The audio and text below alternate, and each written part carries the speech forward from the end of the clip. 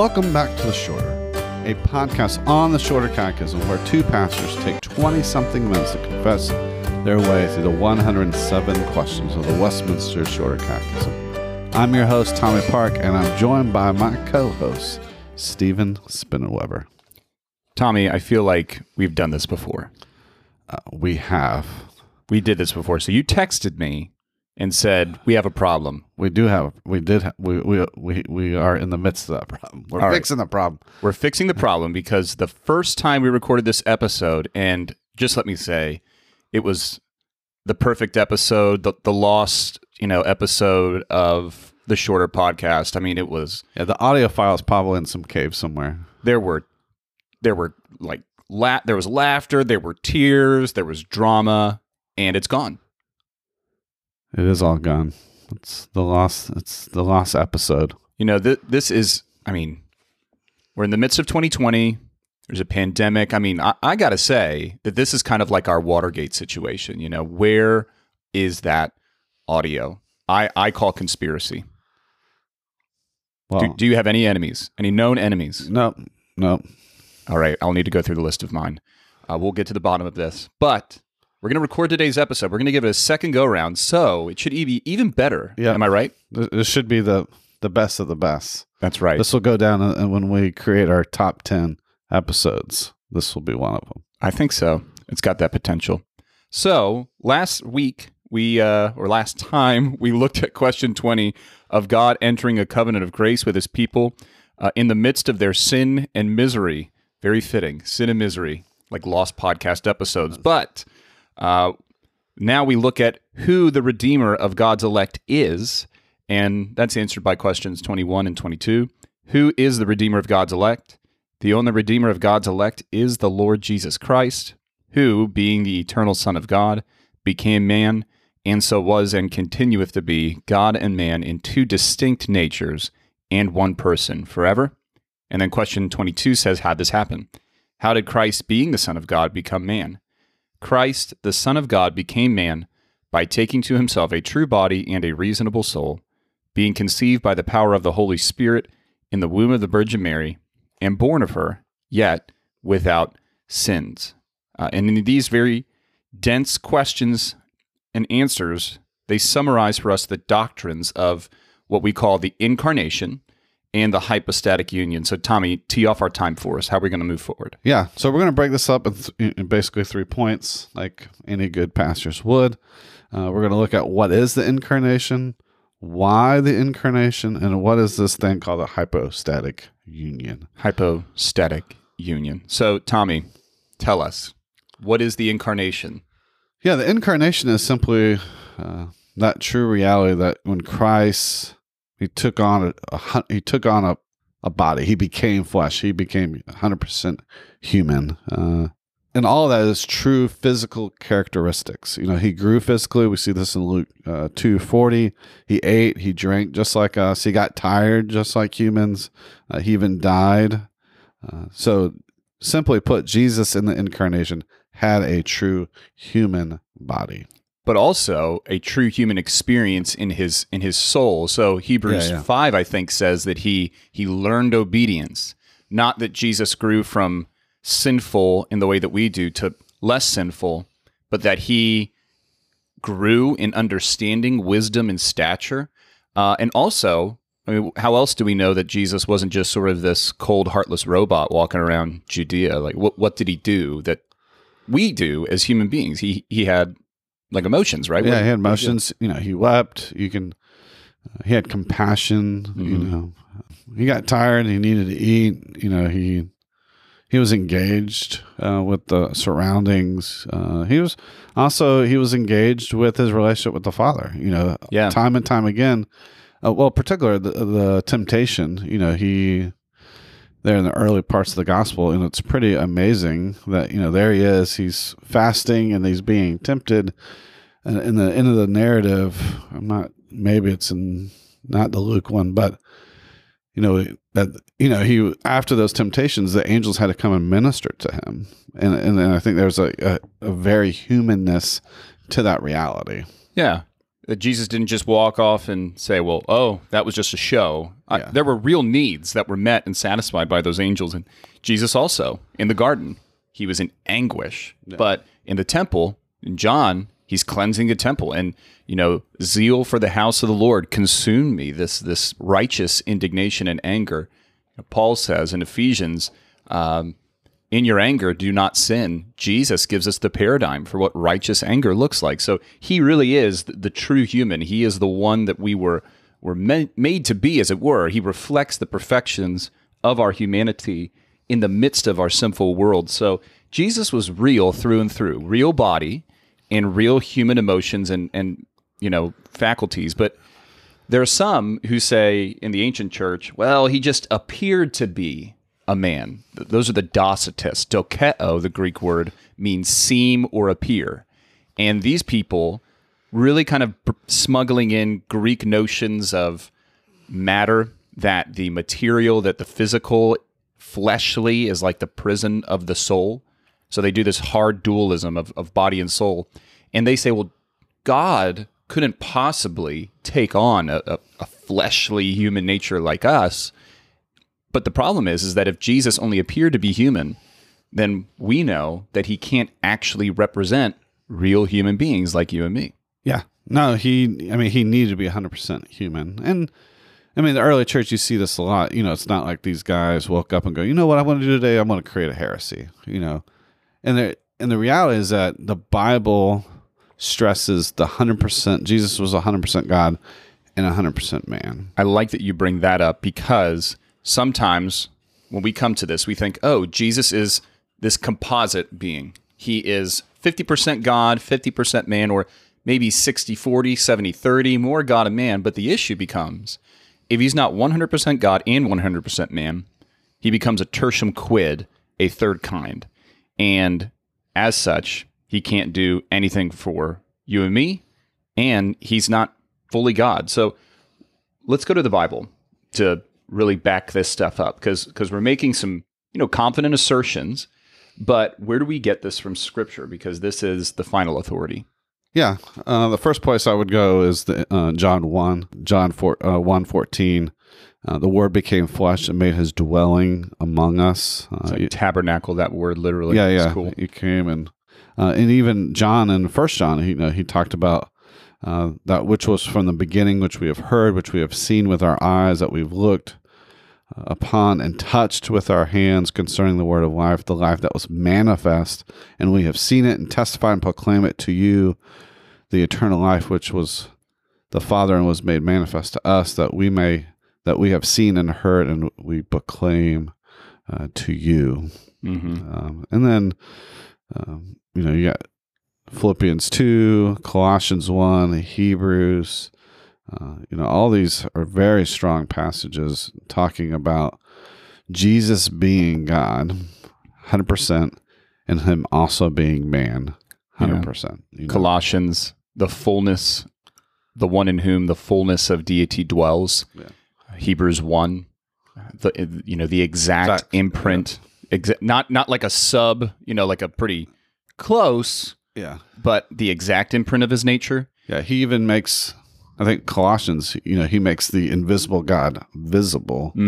There's just, once you slowly start working through the Bible, you kind of just see it come off the page how clear Jesus being God, it was, and it's just that big of a reality. Yeah, the fact that Philippians 2.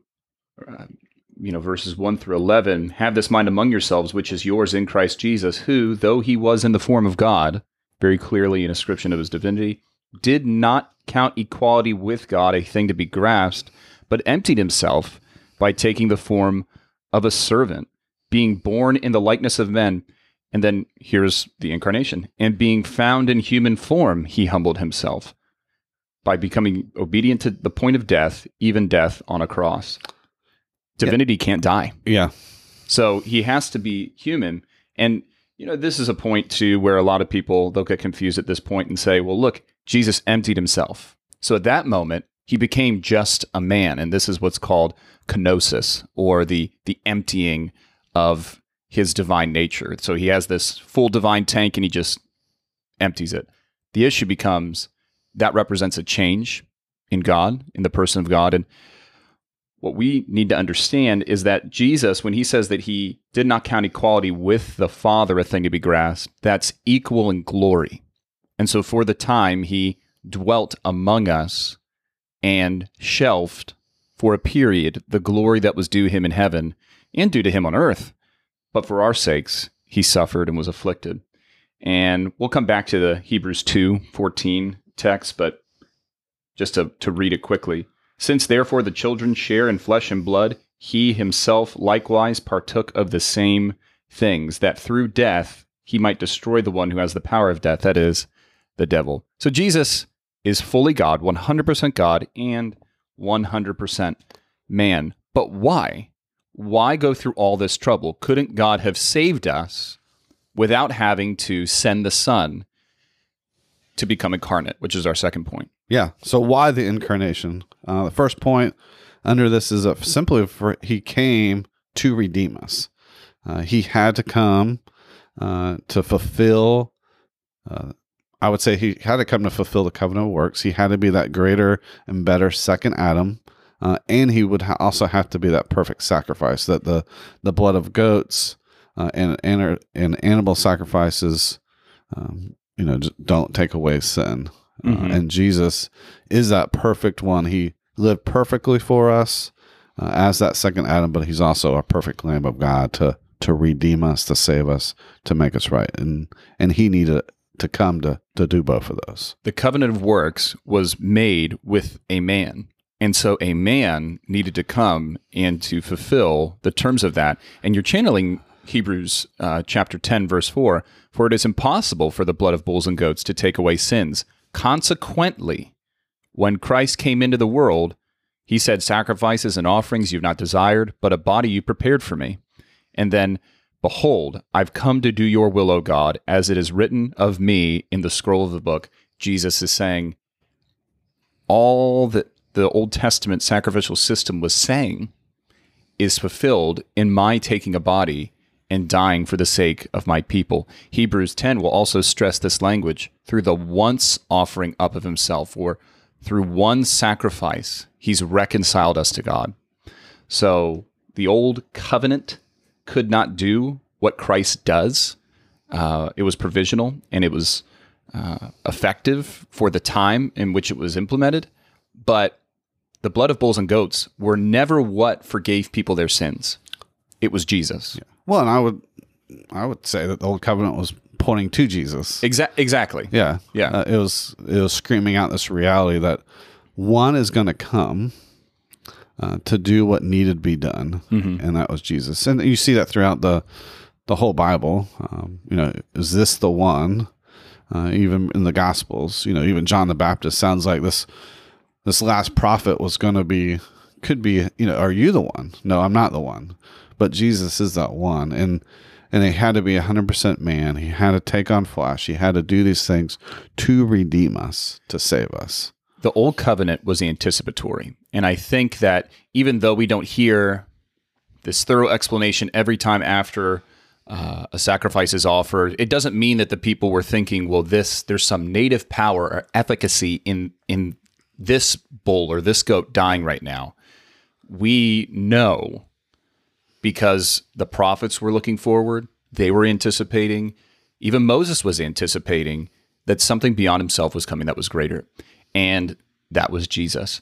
So why the incarnation? It was in order to redeem us, also to represent us as our high priest, and to sympathize with us. Because Hebrews is really the key text for all things, I think, incarnational, and especially for the priestly office of Christ, to sympathize with us in our weakness. Now, in God's tri-personality, Father, Son, Spirit, God doesn't feel emotions like you and I do. He doesn't have these reactive responses to the things that he has created, because he is what theologians call pure act. There's nothing that happens upon God that elicits a response or some sort of emotional reaction. But in the incarnation, Jesus in his humanity is able to sympathize with us and identify with us because he's been tempted in every way that we were, yet without sin. Now, he wasn't tempted in the sense of having internal sinful desires like you and I have, but he was tempted from without or externally. Mark Jones makes this really good point. He talks about painful infirmities and then sinful infirmities. Painful infirmities are those things like you and I suffer with: a cold, a fever, COVID, the fallenness of the world around us. But Jesus didn't have this internal urge to say, "Oh, I really want to sin there." And sometimes people will say, well, how can he really understand what I'm going through? But we have to know this, is that it's good news that Jesus wasn't made like you and me with sin and everything else included, because there, one, would have been potential for him to fall. And two, God requires perfection, not just in the external deeds, but in the inward disposition of the soul. Yeah, even in the heart, Yeah. And Jesus goes on in the Sermon on the Mount, to, kind of, I guess, greaterly interprets the 10 Commandments. Mm-hmm. You heard it said, but I tell you, whoever lusts in their heart is committing adultery. Whoever has hatred for a brother in their heart has murdered, and so on. And all those things are not true of Jesus, because he's Isn't that pure. amazing too? Yeah. And even I would go back a little bit with the kind of the emotion, like the raising of Lazarus, because Jesus went to that scene. He wept. However, he wasn't surprised by it. He knew the whole situation. Remember, he delayed his entry, He did. because he knew, but he still entered into that sorrow. He still entered into that pain. He entered into that. He wasn't surprised by death in that whole scene. But he willingly felt it. Yeah, and he was frustrated. I think death is the ultimate frustration of the fall. And I think he, by weeping with Mary and Martha, he entered into that sorrow, just like he enters into ours, and he can, the suffering servant. Yeah, that he understands, and we can go to him. Yeah. So in his humanity, he feels the full spectrum of what we feel, yet without sin. And that's why we can come to him and we can feel this kinship with Christ, because he was made like his brothers in every way. And yet he's not just like us on a grander scale. He is this wholeness, this perfection that really ought to draw us to him and make him that much more attractive to us. But also, Jesus was a man to be our exemplar. Jesus shows us what it's like to be truly human. He is our pattern. So the writer of Hebrews says, looking to Jesus, the founder and perfecter of your faith. So he's a model for our endurance, for our perseverance, humility, compassion. I'm preaching on Matthew this week and how Jesus has compassion over the crowds. And I don't know about you, but it's really hard to have compassion for your enemies. Remember Jesus on the cross. Father, forgive them. They know not what they do. How can Jesus do that? And yet that's something that we're called to do too, to not curse our enemies, but to bless them, and not trade reviling for reviling, but blessing for cursing. Yeah, and it's important to remind us that this is not an example to salvation. It's an example of maybe sanctification. Mm-hmm. That he's basically showing us what the true image of God looks like. And as we live in faith and repentance, we can also walk in those steps as best as God is working kind of in and through us. Through his Spirit. So our third point, we got time. What is the hypostatic union? I can't believe we're going to completely crack every mystery of the hypostatic union in 10 minutes. Under 10 minutes. Westminster Confession of Faith, chapter 8, section 2 says that Christ took man's nature with all essential properties and common infirmities thereof. Those are the painful infirmities, not sinful, like Mark Jones talks about, yet without sin. And that two whole, perfect, and distinct natures, the Godhead and the manhood, were inseparably joined together in one person without conversion, without composition, or without confusion. This is really building off of question 22 of the Shorter Catechism. Yeah. First I'll say that, here's a great example how a thing like the Westminster Confession of Faith is so helpful, and how a thing like the Shorter Catechism is so helpful, because here's a concept in the Bible that's all over the pages, but here it just, boom, gives us a definition, gives us a picture, gives us a sense. Okay, this is what we're talking about.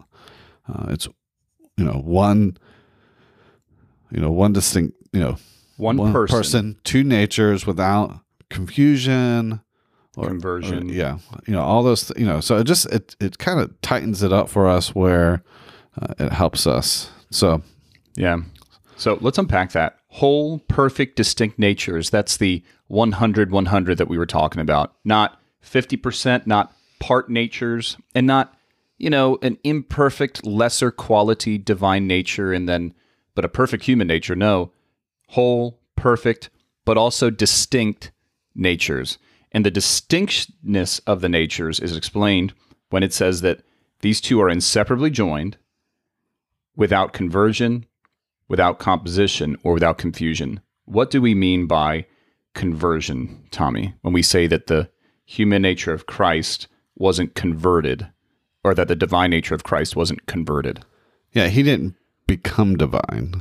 He didn't become something he wasn't. So I think a lot of people would say, if I remember some of the stuff, like at the baptism, his baptism. Adoptionism. Yeah. Go. Where like Jesus, he became...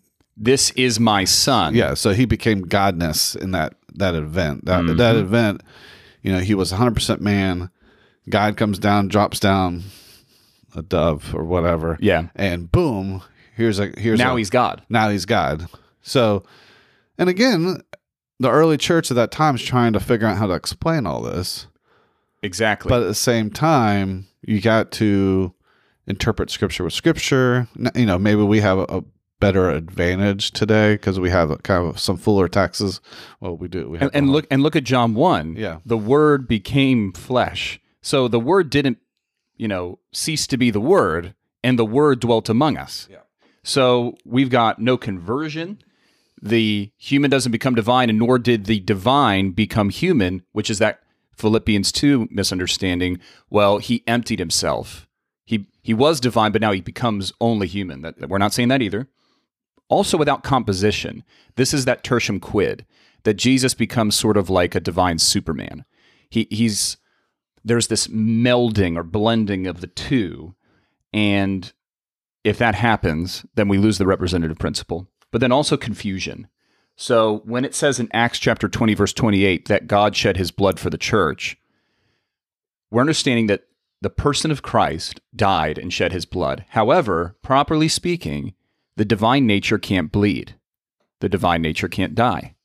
Jesus, human nature did. So those properties that are proper to the human nature, we want to make sure that those stay with him, with his human nature, and then those that are appropriate for the divine nature aren't confused as being committed by his human nature. So, for example, where Jesus says the Son of Man doesn't know the day or the hour of the second coming, he's not talking about his divine nature, because in his divine nature, Jesus is omnipotent or omniscient. He knows all things. But in his human nature, he doesn't know all things. So this is why I love Westminster. 3 simple C words: conversion, composition, confusion. Not what we're saying. And so this divine nature didn't swallow up the human, which is Apollinarianism, Eutychianism. They're related ancient heresies. So this is the hypostatic union, 2 distinct but also inseparable natures. Because now Jesus in heaven, he's not just divine. No, he's both. He has a glorified body. He's sitting at the right hand of God. He's in fullness. He is our interceding for us, as we'll see soon. Prophet, priest, king. All those things still run true. Yeah. And one of the questions that I think we could have made it like a 4th point. We said, what is the incarnation? Why the incarnation? If we were to have a sub 4 point, what is the hypostatic union and why the hypostatic union? The Westminster Larger Catechism actually talks about this. So, maybe we need to... Don't say it. Don't say it. Okay. Let's get done with the shorter first. That's right. First things first. Questions 38 and 39 of the Westminster Larger Catechism, I'm only going to read them. And please study these, look at the proof text, because these questions were so helpful to me in seminary when studying why did all of this happen? Why was this even necessary? Question 38, why was it requisite that the mediator should be God? It was requisite that the mediator should be God, that he might sustain and keep the human nature from sinking under the infinite wrath of God and the power of death. How could even a perfect humanity fully drink the dregs of God's wrath? Because his divine nature upheld the human nature to do it. Give worth and efficacy to his sufferings, obedience and intercession, and to satisfy God's justice, procure his favor, purchase a peculiar people, give his spirit to them, conquer all their enemies, and bring them to everlasting salvation. Why was it requisite that the mediator should be man? It was requisite that the mediator should be man, that he might advance our nature, perform obedience to the law, suffer and make intercession for us in our nature, have a fellow feeling of our infirmities, that we might receive the adoption of sons, and have comfort and access with boldness unto the throne of grace. Now, ton to talk about there. Maybe in more podcast episodes, we'll touch on that. But there's a good idea, too, from Gregory of Nazianzus that I think ties all of this together. He says, what was not assumed was not healed. So if Jesus just took a human soul, what would that mean for our bodies? Well, it would be loss. And if Jesus only had a human body, our soul would be loss. Yeah. So the fact that God made us body and soul and he's redeeming his body and soul, that is very good news. Yeah. No, he is. I mean, here's a great picture that he is concerned about all of creation, body, soul, what we see and not see. And we see that in a kind of an earthly sense here with Jesus, but we'll see it more as with the new heavens and new earth, that he's concerned about kind of making all things new. Amen. So we're at the end of our time. Hopefully, this audio makes it through. We will press save and save and save. We're going to save it 3 times. Can you fax me the episode? Yeah, I can fax it to you. Good. Okay. Well, I'll page you later to make sure you do that. Well, thanks again for joining us for the shorter. We're looking forward to our interview with Dr. Brandon Crow from Westminster Seminary in Philadelphia. Till we meet you next time, keep it short. Who is the Redeemer of God's elect? The only Redeemer of God's elect is the Lord Jesus Christ, who, being the eternal Son of God, became man and so was, and continueth to be. God and man in 2 distinct natures in one person forever. Who is the Redeemer of God's elect? The only Redeemer of God's elect is the Lord Jesus Christ, who, being the eternal Son of God, became man and so was, and continueth to be. God and man in 2 distinct natures in one person forever.